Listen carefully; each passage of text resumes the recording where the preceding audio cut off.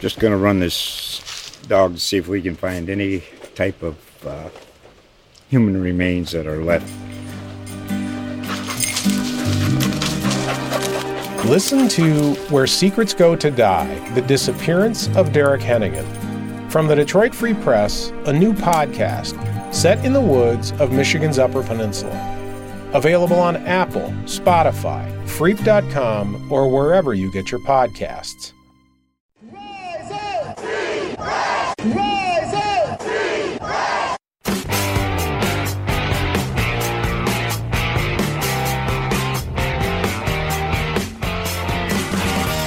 This is the Rise Up See Red podcast, all about the Arizona Cardinals and the NFL, featuring insider and outsider perspectives. Enjoy the best hour of Cardinals talk on the web. Now here are your hosts, Jess Root and Seth Cox.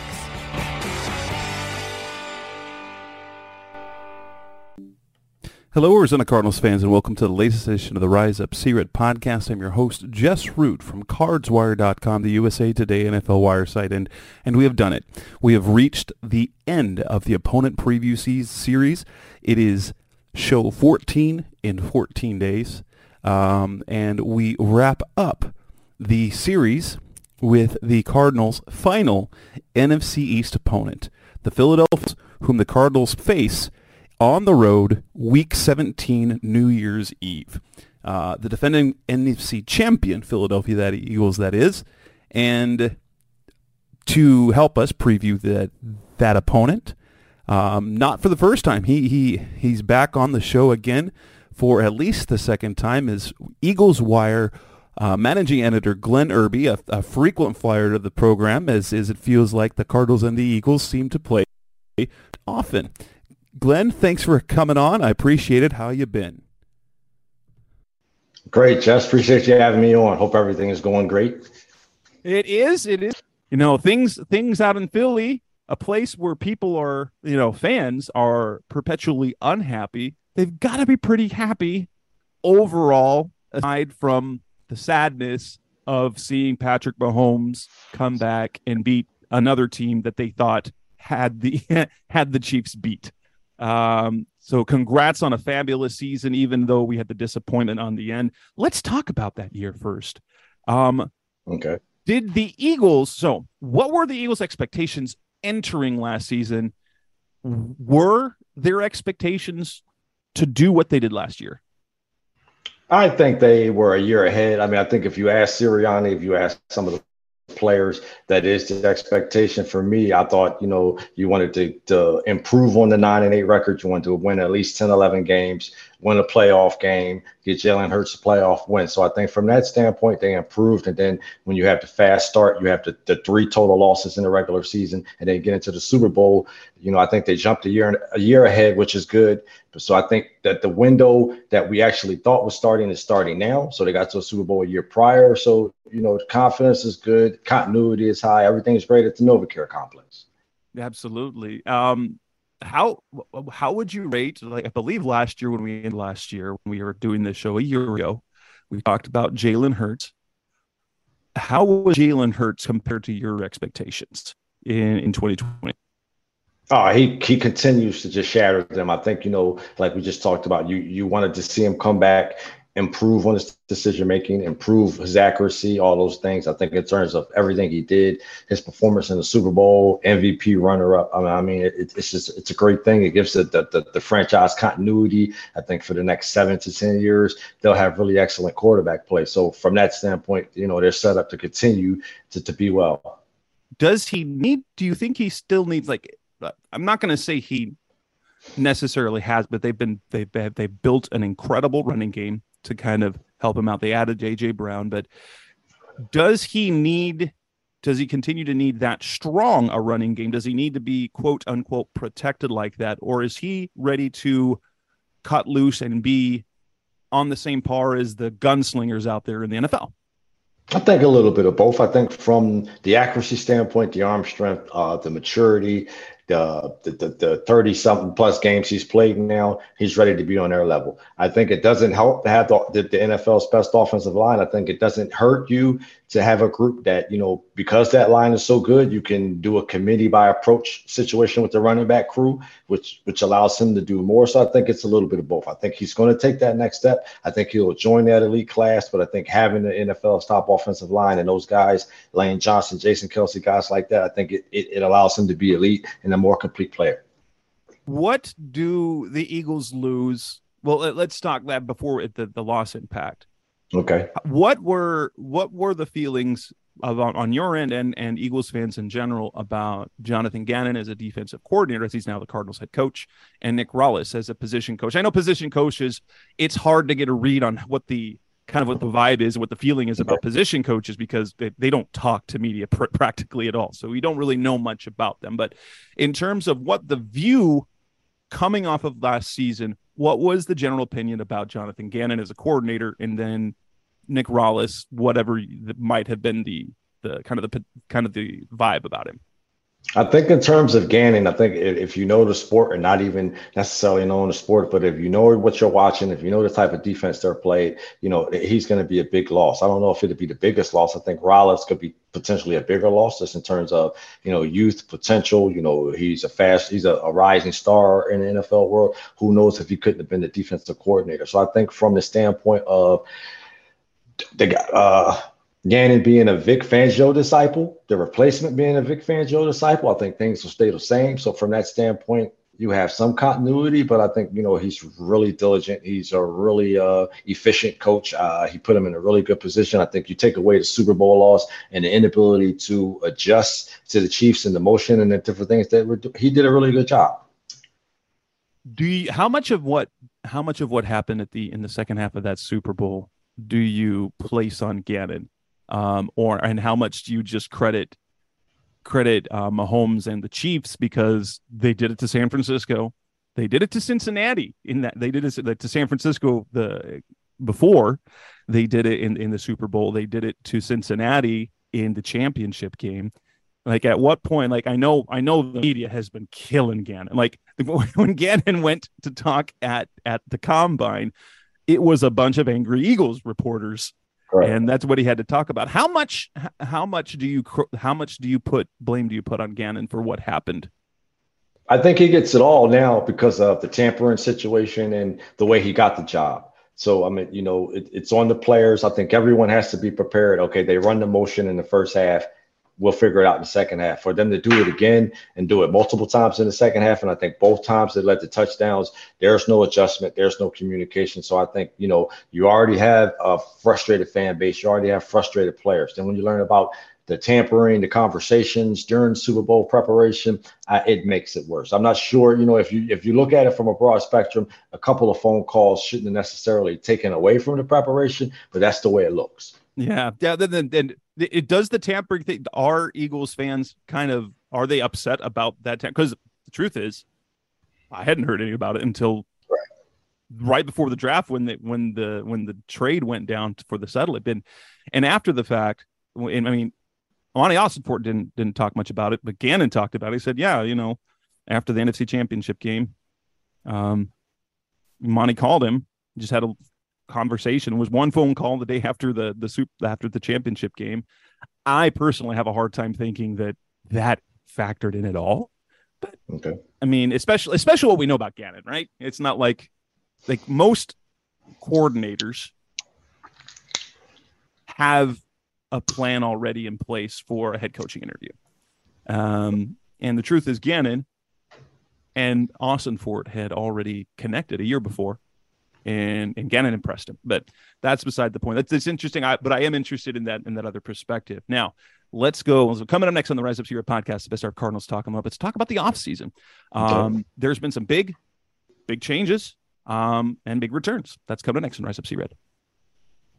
We're back on the Rise Up Red podcast, the best our Cardinals talk on the web. We moved to the offseason. It started with free agency. Well, actually, it started with coaching losses. We talked a little bit about that. Jonathan Gannon out the door, Nick Rallis. And there are some here who think that perhaps the Eagles are probably a little more disappointed in losing Rallis than Gannon, because you know that your coordinator is going to end up leaving if you have a good team. But then to lose the potential replacement for him, I'm actually very intrigued because what is primarily a 4-man front in Philly. Now, obviously, they switched it up a lot. Yeah. They remain here on paper a 3-4 front, which I'm very I thought we were going to see defense very similarly schemed to what Philly did, and at least on how they build the roster with positions. And they haven't changed the thing here, which has us okay. What's it going to look like now? Right. You have new defensive coordinator. What's the new coaching staff look like, and what is kind of the outlook there? I think on the offensive side of the ball, you have Brian Johnson replacing Shane Steichen. I think continuity there. He's known Jalen Hurts since he was a young kid. So I think from that familiarity, things would be okay. I think it's Sirianni's offense. So it'll be on Brian Johnson to bring some innovation to the offense, something play calling. I think you'll see them take more chances, do more things that Hurts wants to do in terms of what we talked about in terms of the maturation. I think on defense, you'll see Desai be a little more aggressive. I don't necessarily think it'd be from a blitzing standpoint, but I think you may see one or two less linebackers. I think they're stacked up front, like you said, in terms of the 3-4. I think you'll see a 5-man front at times. I think you'll see a 4-man front. But I think for him, the goal would be to have 4 or 5 guys up front, one linebacker at times, and 5 or 6 defensive backs. Okay. So I think that's the switch you'll see in terms of, guys being interchangeable, having versatility, and playing with a light box. You suffered several key losses in free agency. TJ, like that linebacking core is completely different. TJ Edwards to the Bears. Kaiser White comes to Arizona, where he projects to be TJ Edwards, is what it looks like in that role. Javon Hargrave leaves to the 49ers, but you do bring back Darius Slay. You do bring back Jason Kelsey. You lose Isaac Seumalo. You lose C.J. Gardner-Johnson. How impactful are those losses? They're big, but I think in terms of when you start looking at the big picture, you start looking at compensatory draft picks, you start looking at additional assets. You start looking at the fact that for a lot of those guys, the replacement or the person that was going to take their position was already awaiting, was already here. I think it's a little lighter. I think, when you're able to reload, you get into Kobe Dean, and then you get some of the, you get a Nicholas Morrow, you get the draft picks, you get the 2 Georgia guys and things like that nature. It makes it okay. So it'll be an adjustment. I think getting Slay and Bradbury back was huge. You get Terrell Edmonds at safety, from an efficiency standpoint, from a discipline standpoint, he was probably a much better player than Gardner-Johnson. Maybe not the splash, maybe not the interceptions, but in terms of how he plays, with the discipline he plays, I think it could be an upgrade there. So you have some losses, but I think for the most part, depending on how Carter plays and how Jordan Davis plays, the Hargrove loss could be a minimal situation. Who were the impact gains in free agency? You mentioned Tremaine Edmonds. Who else were impact additions? Well, I think, Rashad Penny is definitely an impact position if he can stay healthy. You got DeAndre Swift via trade, not necessarily free agency. So I think from that standpoint, you're stacked on offense. Like I said, on defense, you have Greedy Williams. So you have the potential for a third guy, a guy that has a pedigree coming out of LSU. If he can stay healthy, you have a third cornerback there. You have Justin Evans at safety as well. Was healthy for the Saints last year. Kentavious Street is a guy that can play defensive tackle, edge. So you have versatility, you have hybrids, you have a lot of things, different things going on from that standpoint on defense. And then in the draft, obviously, there was the joke about how you only draft Georgia guys. Well, with the addition of Jordan Davis last year, and then you get Jalen Carter. Were you surprised that Carter was there at number 9? For sure. I wasn't sure if they'd have to trade up. I mean, you hear things and you hear people talking. I wasn't sure he would get past the Bears. So from that standpoint, you wanted him. You knew if he continued to drop, we'd have a shot, but I wasn't sure Chicago would let him go. How high are you on him as a disruptor in the passing game when he didn't have necessarily the metrics? That's when we were leading up the draft. That was the one thing. Jalen Carter's especially in the top 5. Do you take a defensive tackle who has little to no pass like he's not Ndamukong Suh, he's not Aaron Donald? Can he or is he going to develop into something like a Quinnen Williams, or will that take a couple of years? I think he'll develop rather quickly. I think you have the situation where you necessarily don't need him to be a pass rusher. I mean, Jordan Davis potentially could be a better pass rusher than him because of his explosiveness. So I think for those two, you want them to feed off of each other. You want them to complement each other. You still have Fletcher Cox. You still, like we said, you have Contavious Street. You have Milton Williams. You have a rotation of guys that are able to rush the passer, and that'll be on Sean Desai to figure out when to implement those guys and when to rotate them. But I think, in terms of the Georgia guys, I think they'll be impactful from day one. Nolan Smith, also in the first round, number 30, athletic freak. Where does he fit? He's built more like off the ball, but has the speed. Like, he reminds me in some ways of Hassan Reddick, but kind of the opposite. Because he had the pass rushing production and was built more for off the ball. Smith played, I think he played a little more off the ball, but at size you see Hassan Reddick and do that. But is he going to be able to do Reddick type things?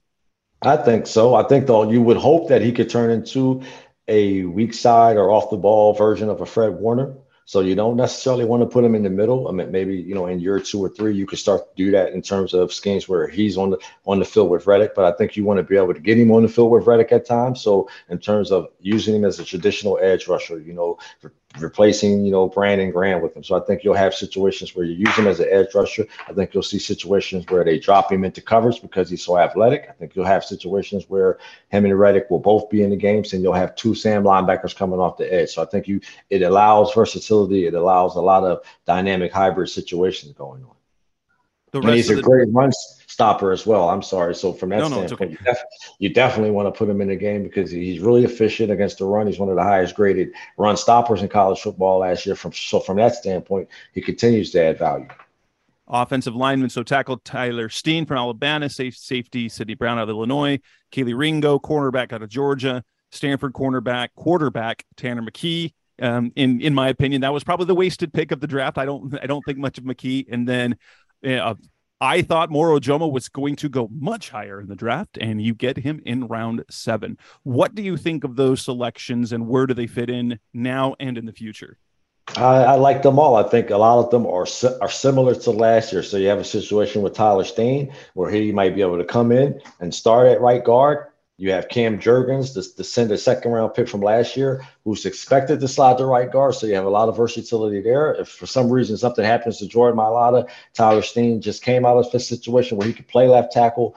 You have a lot of guys that can do different things. I think in terms of Sidney Brown, he's the player to watch. I've talked about, Desai maybe using him as a star, potentially using him like Jalen Ramsey, but I think it'll be a situation where you'll see him playing in the box. I think it allows for 3 safeties. I think you can see a situation where you see him, Edmonds, and Reed Blankenship on the field at the same time. So I think that's a great pick. Keely Ringo, you would hope that it's just a red shirt season and he gets to learn from Bradbury and Slay. But if he comes in and shows that he can become a 3rd or 4th cornerback, there's been some talk of him potentially playing safety, then that's a benefit there. I think in terms of a Jomo, that's a guy you want to see. I look at him as a younger Contavious Street in terms of his ability to play defensive tackle and slide down to the edge some. So I think even though he was drafted in the 7th round, he's a player to watch as well. Absolutely. Coming up next on the Rise Up C-Red podcast, Mr. Cardinals talk on. Let's look ahead to the 2023 season where Eagles have high expectations. Let's talk about that coming up next on Rise Up C-Red. We're back on the Rise Up C-Red podcast, Mr. Cardinals talk on the web. The Eagles enter 2023 as one of the favorites in the NFC and one of the favorites in the NFL. One of the elite teams, Jalen Hurts, playing at a high level, brand new, gazillion-dollar contract. The returning key veterans, they're cornerbacks. You got Fletcher Cox coming back for another year, a guy that I thought might maybe follow Gannon to Arizona, but they chose not to go with old guys at all there. Jason Kelce comes back. You've got Georgia athletes all over the field. You've got a running back situation again that looks incredibly strong with Rashad Penny and DeAndre Swift. Didn't Boston come back as well? Correct. Scott's back as well. Boston Scott returns, and so you've got a backfield that is loaded and a quarterback who is incredible on the quarterback sneak, adding to that factor there, which if there's one thing, like I'll say one thing about like how the Cardinals use Kyler Murray. Kyler Murray is not a big fan of the quarterback sneak. For obvious reason. One, they almost play always in shotgun before. That'll change this year, and he doesn't have the frame. He's just not quite as big as Jalen Hurts. That said, the way they built that offense around him, I would have loved to see Kyler running a type of situation. But that said, we're talking about the Eagles, 2023. How high are expectations, and what will fans be satisfied with anything other than another Super Bowl or potentially championship? I mean, it's the Eagles fan base, so I think from that standpoint, you're gonna have some that's gonna start the season out a little bit pessimistic anyway. It's a 50-50. You'll have your pessimists, you'll have your optimists. I think it's the toughest schedule in the league, if not one of those. So, the expectation is they may not go 14-3. You don't want to see a 10-7 season though. So I think from that standpoint, you don't want them to fall off a cliff. I don't think there'll be I think there's too much leadership, Jalen Hurts, other different things like that for there to be a Super Bowl hangover, but you certainly don't want them to, take 2 or 3 steps back. So I think from that standpoint, that first game against the Patriots would be important. And then, winning the games you're supposed to. You have a rough stretch. You have the Cowboys in week 9, then there's a bye. And then there's like a 6 or 7 week stretch of just impossible games that, that include the Bills, Chiefs, and different things like that. So I think it's surviving that rough stretch and staying healthy for the most part at some of the most key positions. So ceiling is obviously return to the Super Bowl, potential championship. Correct. Reasonable expectations, what would they be? For me, the expectation is to get back to the playoffs, definitely win the division. You don't want a first round exit. You're hopeful of getting the bye, but just to keep that consistency, get back to the postseason. Of course, you to improve on last year, you'd have to win the Super Bowl, but definitely just getting back to the playoffs, staying consistent, no drop offs at key areas and things like that. What do you think their floor? Eliminating not like Jalen Hurts getting hurt, because we saw what that can. We see what happens to any team when their star quarterback gets hurt. If it's a reasonably healthy season, what does the worst case scenario look like for the Eagles? I think 12-5, 11-6, and that's just that's just not getting all the bounces and things not going your way, but straight up talent. Game by game. Everyone stays reasonably healthy. 12-5 is the worst you'll see. So that is quite the season of expectations when their floor is double-digit wins, and a first-round exit. That would probably be the worst case scenario with it. Aside from disastrous injuries, you're losing key stars at different positions, and then obviously Eagles fans, I'm guessing, look at that Week 17 game against the Cardinals as sort of just a speck on the schedule, basically a get well game before the regular season finale.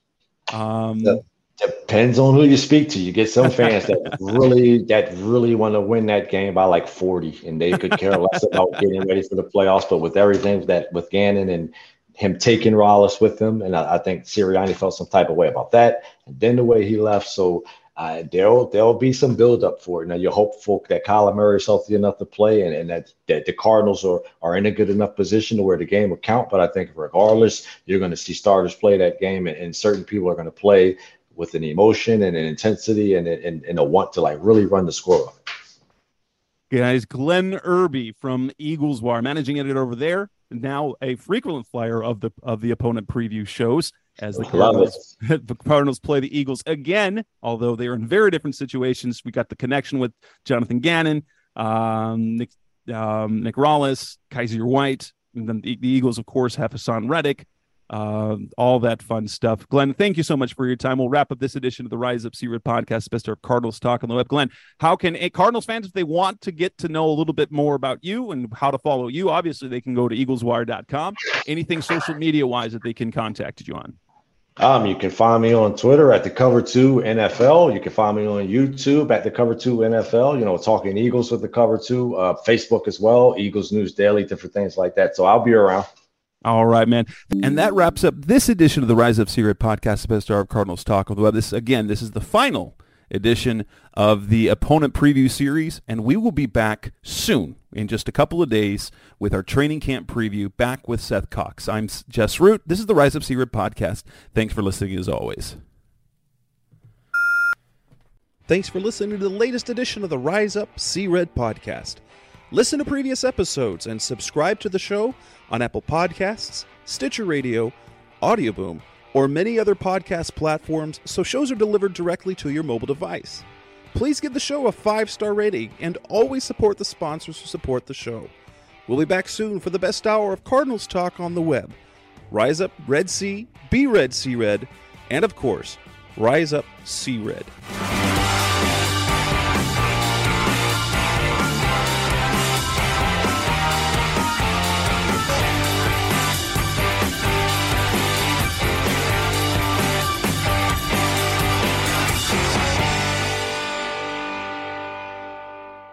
Rise up! Rise up!